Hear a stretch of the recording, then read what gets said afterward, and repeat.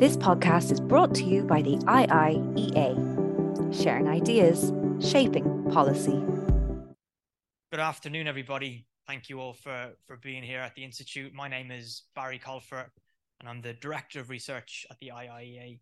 It's really lovely to have so many people here at our headquarters in central Dublin, and indeed, hello to those joining online. I have the easiest job of the afternoon because I got to enjoy a lovely lunch with the speakers. And it's just for me to introduce our chair today, and just to say we're really privileged to have the speakers with us here today, and indeed to be joined by one of the great figures of development studies and development economics, not just in Ireland, but in Europe, with Helen O'Neill. And Helen is Professor Emeritus of Economics at UCD. Helen set up the Centre for Development Studies at UCD, which is going very strong and is indeed recognised as one of the great places of study and learning of development matters in Europe. And indeed, Helen was the head of the European Association of Development Research and Training Institutes. I think I got the acronym correct. Helen has worked in many parts of Africa. She tells me especially in its west, east and south, not so much the north or the centre. But this includes with the World Bank in Zambia, with the EU in Senegal, and indeed important work with the UN Industrial Authority. Is that right? You can't count all the countries in Africa you've been in. And yeah, so I can't think of a more appropriate person to convene or to chair this event. And just finally for me, before handing to Helen, just to say how thrilled we are to be working as ever with colleagues in the Department of Finance and the Department of Foreign Affairs. It's always great to reconvene and around such important matters as this. So Helen, I'll hand over to you, and thanks again to the speakers. Thank you very much, Barry. Well, it's a great pleasure to be here today and to be chairing this session in the IIEA. I haven't been here in person since the pandemic, but I attend at least one of these webinars every week online. So I know the drill, but I want to remind you all of the drill, just in case.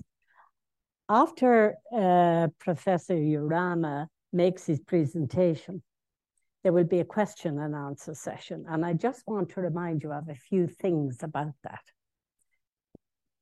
Those of you who are online will put your questions through the question answer button on your computers on Zoom. And I hope that those of you who are sharing this online will also join the discussion through Twitter or whatever it's called today. And that's through the handle at IIEA. You can send in your questions at any time. I mean, from the very beginning, you'll say, oh, I want to ask him that question. I want to ask her that question.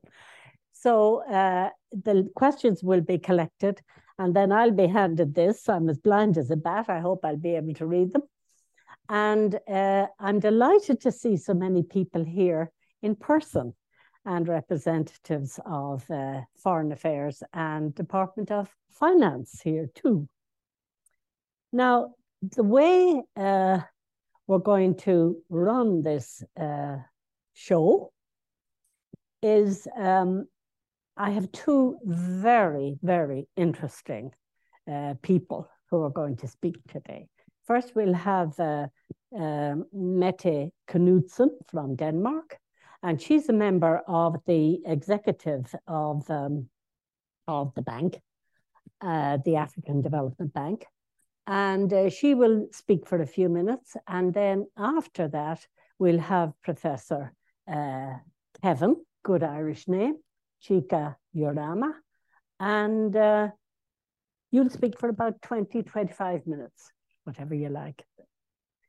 And then we'll have the question and answer session. I was always very keen for Ireland to be a member of the African Development Bank.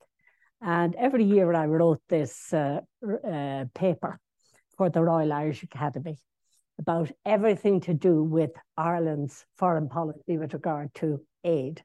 And Africa was, of course, the main focus of Ireland's aid policy. But we weren't a member of the African Development Bank. In 2018 and 2019, I got extremely impatient about the whole thing. And I said, we're conspicuous by our absence on this bank. We've just got to join the bank. So we did actually in quick order after that, nothing to do with me. And we joined in 2020.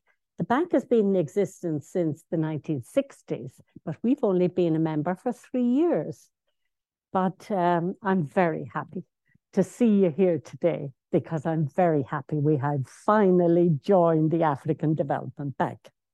So I'm going to ask you first, Mette, to speak to us, but I want to introduce you first of all.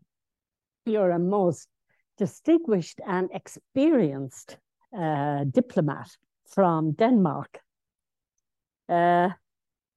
You have been most recently, but before you joined the bank and the executive of the bank, you were in Afghanistan. You represented the UN in Afghanistan. I think that's the way to put it. And before that, you were Denmark's ambassador in Afghanistan. But before that, you represented Denmark in many countries in Africa. And they included Senegal and what? No, not Senegal. Oh dear. Ah, well, never mind. Maybe you like to go there sometime. Now, I put in a word for you. Now, you've been Denmark's ambassador in Kenya, Somalia, Eritrea, and Seychelles. I just got the S's mixed up, that's all. Now, before that, you were Danish ambassador to Greece and Cyprus, Ethiopia, and 2 international organizations, the African Union and ECOWAS. And you also served as head of the Africa section in the Danish Foreign Ministry. And you were in your early career in Zambia and Tanzania. So you're most experienced. And I'm now going to ask you to say a few words by way of introduction. Very much. Thank and you. I'm very pleased that you have made this push to convince Ireland to become a member of the African Development Bank, because I agree very much with you that is the place to be. And I now represent the 4 Nordic countries, India and Ireland, in the board of the bank, and we're very happy to have Ireland as a very active member, both at the sort of day-to-day level with the officials from the Ministry of Finance, but also your president was kind enough to attend the food summit that the bank was hosting the beginning of this year, and he stayed for several days and interacted with the officials, and I think that actually put Ireland very much on the front of the agenda in the bank. I won't take a lot of time because I'm sure everybody has come to hear our Chief Economist and Vice-President, but I just want to say that the African Development Bank might be a quite small bank. Its share of its investment level in sub-Saharan Africa is at the same level as the European Investment Bank, and of course in no way as high as the World Bank. But this bank has the special profile and the specific advantage of being owned by the African member countries. They have the majority of shares in the bank. They have the majority in the board. And the bank is very much seen as an African institution by governments in Africa. So it has an access to governments that some of the other multilateral institutions do not have. It also has a very high level of quality amongst its staff, and it has a presence in most of the African countries. So it comes to the table with a lot of knowledge and a lot of access. And I think that when we have the discussion that's going on right now about the reforms in the multilateral system, the multilateral financial system, one very important thing that I hope will come out of it is a much closer cooperation and partnerships between the multilateral development banks and the IFIs.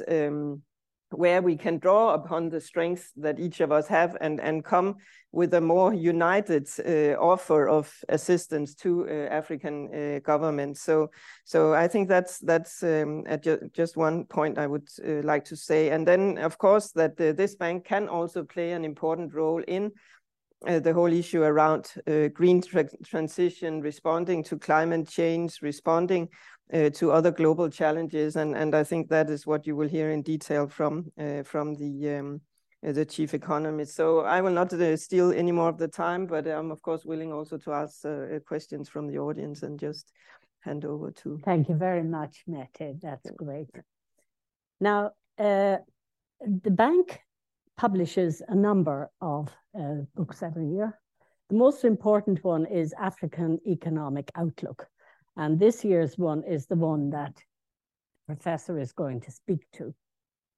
Now, it also produces the same kind of publications for the various regions of Africa, like North, South, East, West, and Center. And this year, it also began to publish a macroeconomic study twice a year, to keep the data up to date and so on. So it's a very busy department that you run. Now I'm going to introduce Professor Kevin Urama. A good Irish name, as I say, that you have. You're the Chief Economist and Vice-President in charge of information and research in the bank. The bank has its headquarters in the Ivory Coast. So the views you have out of your windows must be wonderful, that west coast of Africa, which I know to some extent. It's lovely. Now, Professor Urama is Nigerian, but his academic background is impeccable. He has a bachelor's and a master's degree in agricultural economics from the University of Nigeria. And then he went to Cambridge in England, where he got his master's and PhD in land economy. So he has 4 wonderful degrees. He won several prizes, of course, not surprisingly, while he was a student. And since then, he's published numerous articles in peer-reviewed journals. He's an elected fellow of the African Academy of Sciences. And he has contributed to many international and intergovernmental panels and reports. You could be an academic too if you weren't where you are. He has held numerous prestigious academic appointments in Switzerland, in London, in Scotland, in Africa, in Australia, and so on. I may have left out one part of the world, but that's as far as I remember. Marvelous academic history, but he's on numerous boards and advisory committees in international organizations, and he's currently a member of the Intergovernmental Panel on Climate Change. He's also a member of the OECD Green Growth and Poverty Reduction Task Team. So I'm going to ask you to speak to the 2023 African Economic Outlook publication. And so would you like to take the floor, Kevin? Thank you. Thank you. Thank you very much. And thank you so much for having us in this prestigious institute to present on this subject of on mobilizing private sector financing for climate and green growth in Africa. The reason for us focusing our report this year on this theme was very simple. We've done some analysis on the financial needs to implement the SDGs in Africa, and the figures we get are mind-boggling. We did the same on implementing the nationally determined contributions of African countries in order to be able to achieve the climate transitions we all care about, the numbers are mind-boggling. And then you think about implementing the Agenda 2063 of the African Union Commission, you find the same humongous numbers running in trillions. And then we did analysis of all the other types of financial flows that come into Africa to boost the fiscal space of countries to be able to implement these agendas from the public sector. And one thing came out very clearly. If we combined all the resources from official development assistance, from foreign direct investment, from portfolio investment, and everything you have coming into Africa together, it cannot even implement just one objective, the nationally determined contributions of Africa. So we have to look elsewhere. And looking elsewhere then means how do we use those capital that we get, finance the small fiscal space that countries have, and also the small fiscal space that contributions from our development partners give us to leverage the private sector in order to implement the global goals that we all care about. We do hear of these 145 trillion US dollars of assets under management in the private sector. But when you look at Africa, those financing is not coming the way it should and at the scale it should in order to be able to address green transitions. So this report for this year focuses on 3 key areas. First is a bird's eye view on Africa's economic prospects, its performance and future prospects. Then second, how do we leverage the private sector to do what I've just talked about? And third, addressing the issues about leveraging natural capital of the continent to contribute to financing the green transitions and SDGs in Africa. And then we make some policy recommendations and conclusions. On Africa's growth performance, chapter 1, and outlook, we see that Africa has had this quality of resilience in its growth history. If you go back to the 1960s and even the pre-independence era in Africa, you find that African economies are good at absorbing global shocks. Several reasons are there for it: large sizes of informal economy, but also huge diversification in the economic structures and fundamentals across the countries of the continent.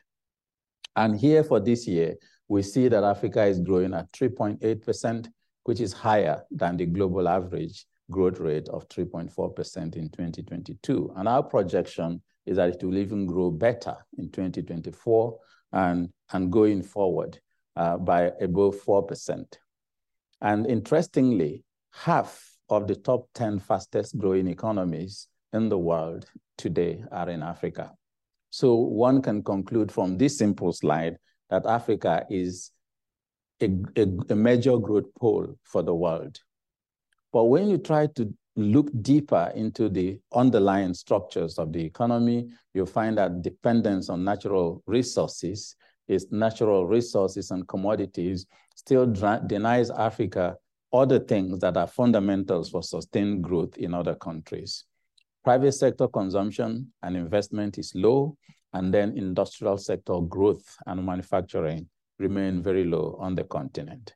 So for the continent to be able to grow and reach the levels that we can have some fiscal space to address the challenges of the continent, we need to focus on building private sector consumption and investment, and also industrial capacity of the countries. Next is the fact that Africa is diverse, a diverse continent, not a country. Quite often out here, we discuss Africa with the context of as if it is a homogeneous country. So, but when you look at risks on Africa, we talk about risk in sub-Saharan Africa, that number is deceptive because there are several countries within this huge block, 54 countries, that have different fundamentals, different macroeconomic capabilities, and also different growth prospects and risks. So the message here is also whether it is international development assistance, foreign direct investment, or any form of investment decision-making on the continent, let's look at the country levels. And for some countries, even at the sub-national levels, before we jump to conclusions about risk profiles and prospects. If you look at the regional differentiation of growth there, you find that all the regions are doing very well, but some regions are doing better than others because of different fundamentals you are going to find in the report. Another aspect is that even within the countries, the dependence, even within the regions, the dependence on different forms of growth drivers, natural resources dependence, tourism, and other things also shape how these countries respond to global and domestic shocks. Again, it will be important to look at key sector focuses when we are trying to make decisions regarding the continent. But there are two major underlying constraints that or challenges that we find consistent over our reports. One is exchange rate dynamics on the continent, which we find that currency devaluation often change the metrics for growth, changes the metrics for debt repayment costs, and changes the metrics for basically the market environment in the countries. So forex risk becomes one of the major issues that deters private sector participation, as we will see going forward. But again, because of that, consumer price inflation has bigger implications for Africa's consumption and the middle class, and especially the more vulnerable populations. On the right there, you see in some countries, consumer price inflation, because of the impacts of COVID and impacts of the Russia's invasion of Ukraine, hit the roofs. On average, we saw the highest level of inflation at 14.7% in 2022, but we project that it's going to get better in 2024 and 2025, coming back to below double digits. And the implications of these two fundamentals is the implications on debt, the capacity to repay debts on the continent. My challenge on debt is not about debt stock, which people talk about, debt to GDP ratio, because if you compare to other countries of the world, that is still low in Africa at about 65%. But the challenge is the structure of debt, which is now that the Paris Club group is receding in its share of debt on the continent. It has halved in the past decade, while the non-Paris Club group is growing and the commercial debt is also growing. And that means the nature, the quality of the debt becomes also another challenge in terms of the transparency of the debt instruments and repayment, the loan terms and everything, which makes debt restructuring and resolution very difficult. So that diversification of participants in Africa's debt structure and the skewing towards non-Paris Club group and commercial creditors is a major challenge that we need to think about. And I think it has some foreign policy implication for the global north. Now, the drivers of debt in Africa, specifically, if you try to decompose the debt architecture, the debt dynamics, you find that exchange rate depreciation is a major cause of debt vulnerabilities on the continent. Because even without borrowing more, just because of the appreciation of the US dollar and fiscal consolidation in the global north, countries have to pay more to service existing debt. Currently, countries are using up to 11% of total revenue to service debt, not to repay, but to service debt. In some countries, that figure is beyond 35%. Like if you look at Somalia there, that figure you see is basically, it speaks for itself. So then tell me, these countries, low fiscal space in the beginning, and then it's been constrained more and more by all these challenges. That exposes a number of risks. We identify 4 major risks to watch on the continent. High interest rates and debt service costs, I've explained that. Second, is the subdued growth in the global economy also affects import-export dynamics for the countries of the continent. So we're struggling with the general deceleration of growth globally, but the high interest rate for policies made external to the continent is driving debt repayment challenges. And the debt repayment challenges is raising debt vulnerabilities and susceptibility to downgrades in terms of sovereign ratings, the cost of capital will go up when you are downgraded and your access to the global market will reduce. It's just a vicious cycle that will lock Africa into permanent poverty if nothing is done about that. On top of that, physical risks of climate change is costing Africa $7 to $15 billion annually. And our projections is that if nothing is done by 2050, it will reach $50 billion annually, just in trying to rebuild infrastructure that is destroyed by climate events. I have not talked about cost of adaptation, which is estimated to be about 50 billion annually. So if you put all these things together, the continued dependence of Africa on trading raw materials in the global market will go nowhere in addressing the fiscal challenges on the continent. So public resources, ODA and so on, are not sufficient. Domestic revenue mobilization cannot go anywhere near. The conclusion is we need to find ways of mobilizing the private sector. And that is why this chapter. Then when we looked at this chapter, something jumped out to me. Over the years, right from when I was in St. Edmund's College in Cambridge, studying land economy, environmental economics, and everything, there was these questions that finance ministers used to ask me in Nigeria. Why are you studying environmental economics? We haven't even addressed poverty. Pertinent question, because they say that environmental economics is the prerogative of the rich. If you have already addressed immediate needs, then you think about long-term sustainability. But this study shows us actually that for countries that have embraced green growth positively, there's high correlation with their GDP growth as well as climate resilience and climate readiness, which debunks that advice I was getting. Meaning, if we want to invest in climate, we need to invest in the economy. Because by growing the economy of countries, what we found in that study is that you have like a sigmoid curve in relationship between emissions and time, and GDP growth and time. The higher you go, the less the marginal output of externalities. And because of that, more incomes in countries leads to better environmental management in countries. Simply, even if you had no environmental policy, because of a decoupling effect of technology. So we can talk about that for a long time, but I don't have the time now. But when you look at Africa, then you see what I call a green development paradox. Africa has huge human capital, 1.42 billion people currently, estimated to be 3.56 billion by 2100. By 2100, about 25% of global youth population will be in Africa. Now we have natural resources endowments in all sectors of the green economy. If you think about cobalt, over 51% is in one country, DRC Congo. Yeah. Platinum, over 70% in Africa. Every resource you think about, Africa has an abundance of it.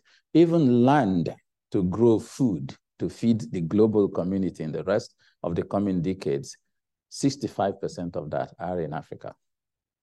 So how Africa relates with its natural capital will define the shape of green transitions of the world, the shape of food and green transitions in the world. And we also have green technology potentials humongously. Over 350 megawatts gigawatts of renewable energy, of geothermal potential. Solar energy, we have almost 11 terawatts. 60% of total renewable energy potential in the world is in Africa. 60%. And then we have low legacy in emissions, locked in technology and infrastructure. So the issues about asset stranding is not major on the continent if we invest in better technologies for the green transitions. And we have very high political will. But when you look back on green growth performance indicators, of all the indicators that has been developed, Africa is not doing well. That for me is a paradox. Huge opportunities for investment, huge opportunities to drive the green transitions, huge opportunities to meet the social and economic needs of people, but we're not doing it. Look at the private sector. Just take one example, climate change. Total climate finance flows to Africa as at 2019 was $18.3 billion US. By 2020, it grew to $29.5 billion US, but only 14% of it, 4.2 billion, came from the private sector. That's a leverage factor of 0.16 compared to about 8.6 in North America. And that means that when ODA resources and public resources go to investments in Africa, it only leverages $1 of ODA leverages 16 cents in private sector investment. So we really need to do a lot more to change this relationship between investments, growth, investments, green transitions, investments, and social inclusion in Africa. That reverse relationship needs to be addressed. Otherwise, we will not achieve any of the global goals we have set. To implement the SDGs, just the NDCs, we are focusing on climate, just SDG 13. If we to implement the NDCs of countries in Africa, we take $2.7 trillion US. Remember, Africa is receiving 29.5 billion annually. This 2.7 translates to 242 billion annually. So that gives you a financing gap of over 213 billion US dollars. And the whole world is going around discussing 100 billion for all the developing countries. So, and out of that 100 billion, only 29 billion is going to Africa. So the NDCs is a no-brainer if we continue to focus on public resources. But then that then gives huge opportunities for investment by the private sector.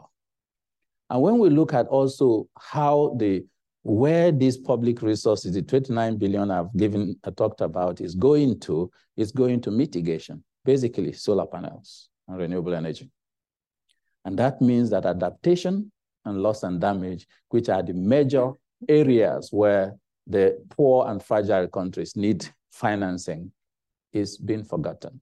Again, that climate finance is short-changing development on the continent. Now, what huge opportunities for investment in agriculture, a market of 1 trillion in Africa, energy, 1.03 trillion by 2030, ICT growing at over 100 billion annually, electric vehicles, current growth, about 22% growth annually. But as the green transition progresses and electric vehicles take more dominance in the markets, that market share is supposed to even grow even further. This is only to say the private sector needs to do more in terms of going in to invest in this huge gap, huge need, huge resource potential. You have the feedstock, you have the demand, and you also have the market. What's keeping us? Now, if you look at people will talk about, innovative financial mechanisms and technologies will solve climate change. No, it won't do that in Africa and in developing countries. Empirical evidence, look at green bonds in the total green bonds that's already been issued in the world. As at the time we did this study, Africa has only 4.7 billion in the green bond issuance. That's 0.2% of the global. And if you look at all the other instruments, including a lot that we champion as the African Development Bank, is not really going to Africa quite a lot. Why? The underlying economic structures, the underlying global financing architecture penalizes poverty and rewards wealth. It penalizes no emissions and rewards emissions. Climate finance today, if you look at it globally, it's going to countries that are emitting more, not the countries that don't have the capacity to emit. So I'm wondering, I thought climate finance was supposed to address climate vulnerability, but there is an inverse relationship. So we need to think about that. So I wondered, what then are the enablers of private sector finance in Africa and globally? And then economics takes a center place here. you find that the level of public resources available to countries is the major determinant of the level of climate finance that they can receive. So when ODA is being rebranded to go to climate technologies, you are reducing the capacity of countries to access climate finance. So this tells me that helping to address poverty, grow the economy, is a very smart way of actually driving green transitions. Second, GNI per capita of countries. The higher the GNI per capita of countries, the higher the access to climate finance that they get. And of course, the risk environment is there. So we need to think about this, because I've been involved in discussions where we're saying, oh, we need to do more of climate. Well, if you want to do more of climate by buying solar panels and putting it on the roof of poor people in a poor neighborhood, they're just going to steal it. Few years over the time. But if you build their capacity to have access to better technologies, better clean cooking, you save 600,000 people in Africa from dying from indoor air smoke. That's 300,000 women and 300,000 children. These are not statistics. These are human beings. So when we have discussions about what type of technology to use to give them access, I say, let's remember, it's life and death versus environment tomorrow. Let's think about it. Now, what are the key barriers that we have? Lack of strategies for implementation, things we take for granted here. Many countries don't even have their long-term plans. They don't have the capacity to develop them. We need public resources to go in, help them to put those strategies together. And because of that, we also have weak regulatory structures and environment, because you don't even know what to regulate. There are no plans. So we need to support countries in doing that. Lack of investment-ready projects and pipelines. You hear it repeatedly, no bankable projects, but no institutions leads to no bankable projects. That's a very vicious cycle that continues to play out. And that leads to limited access to markets. From the global private sector, there's huge limited experience about the continent. People think about Africa as a nation. One time I was going home from Cambridge for my holidays, and one of my tutors gave me a letter for a former student in Kenya. I was going to Nigeria. I was going to Nigeria. So information asymmetry has big implications for denying access to Africa's markets. And that leads to perceived high investment risk and poor credit ratings, creating the same vicious cycle that I've talked about. And one simple example of information asymmetry, if I ask you about Africa, you think risks, correct? But Moody's Analytics did a long-term panel study and found that Africa's rate of default on long-term infrastructure projects is 1.9% compared to 12.4% in East Europe. So that perception is because of information asymmetry, lack of information. Then if the private sector is not playing game and the public sector resources is not enough, what can Africa do? Look at your natural resources. Africa is awash with natural resources everywhere for the green transition. How the world leverages this will drive how the green transition happens. Now, we have so many policies and programs to get that done, but that's not happening, as you can see from chapter 2. And I give 2 examples, the Great Green Wall. The bank has a program that we call Desert to Power to be able to harness these solar energy potentials in the Sahel region. That region alone is enough to power Africa and Europe with solar energy. So we have invested $12.5 billion, but that program is about 25 billion. A good opportunity for people to come in to help produce solar panels using cheap resources from those places, train people to be able to know how to mount these panels, reduce the cost of production, reduce the carbon footprint of even solar panels, which are not carbon neutral in Africa because they're all imported. Green hydrogen is huge opportunities, and electric vehicles. I've just picked 3 opportunities that are there in the energy sector. You have the same in agriculture, in ICT, and everywhere. Currently, the global community is playing here. Don't know how to do the pointing. At the first level here, mining. Everybody thinks about Africa. Let's go dig out the resources and take it home. What you're doing is you are taking the stock that you have not processed. They are often heavy, large, bulky, and you are shipping them thousands of miles away. That is carbon footprint of that product you are going to produce. So even if you are producing solar energy, you are not carbon neutral. But it's also the cost of logistics, huge, because you ship back those products again to sell to that 1.4 billion people in Africa. So my recommendation here is, instead of playing in the low value chain, let's go and play in that, let's go up the value chain. So that if you are thinking of going to invest in Africa, don't invest in this is the global value of mining of green minerals in Africa, 11 billion, our estimates. But then the market value of electric vehicles today is 7 trillion. Business sense, would you rather play in a market of 11 billion or 7 trillion? Good for business, good for the environment, and also good for people, because you will create the jobs in the place that these things are, reduce social fragilities, reduce the drive for youth to migrate, to come and become challenges for homeland security in our countries and so on. Let's think about that.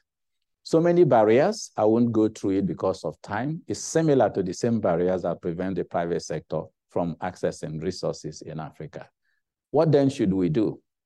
African governments have a lot of homework to do, both in macroeconomic policy management, both managing inflation, coordinating debt treatment and sustainable borrowing, fiscal reforms and incentives. All of them are there that they need to do.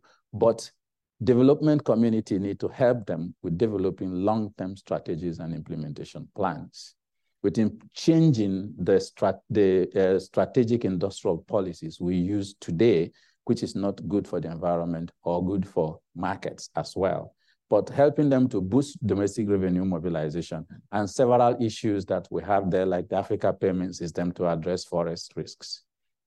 MDBs, we need to apply and implement the Bridgetown Initiative, but also expand concessional financing and grants for capacity building to build institutions, because that's the basis for markets. Institutions define the transaction costs, defines creative destruction, it defines technology, it defines the behavior of organizations. Where the institutions don't exist, solar panels are not the solution. Okay, and then provide more risk agnostic and catalytic capital, risk guarantee instruments, and even take higher risks, but not socializing market risk, but take higher risks in making sure that we're not investing in the prime risk-free infrastructure projects and then leaving private sector with nothing to invest in. The private sector themselves need to take market leadership and stewardship. We can't wait for risks to be zero in the green transition markets before we become market leaders. And then also credit rating agencies need to review their methodologies and broaden frameworks, because they're actually at the center of the high risk ratings of countries that deny them access to resources, and so on and so forth. There is so much that we can talk about, but let me just settle on 5 things. Our high fives in the bank. National strategies and development plans, building institutions to incentivize green industries and to spur growth, providing guarantees and risk agnostic instruments, developing pipeline of projects, of green projects that can be invested in to provide high risk adjusted returns to the private sector, but also this global discussion on institutional reforms and asset recycling within the public and public banks and private sector and the MDBs, so that we can actually be able to deliver better public goods. Thank you. This podcast is brought to you by the IIEA, sharing ideas, shaping policy.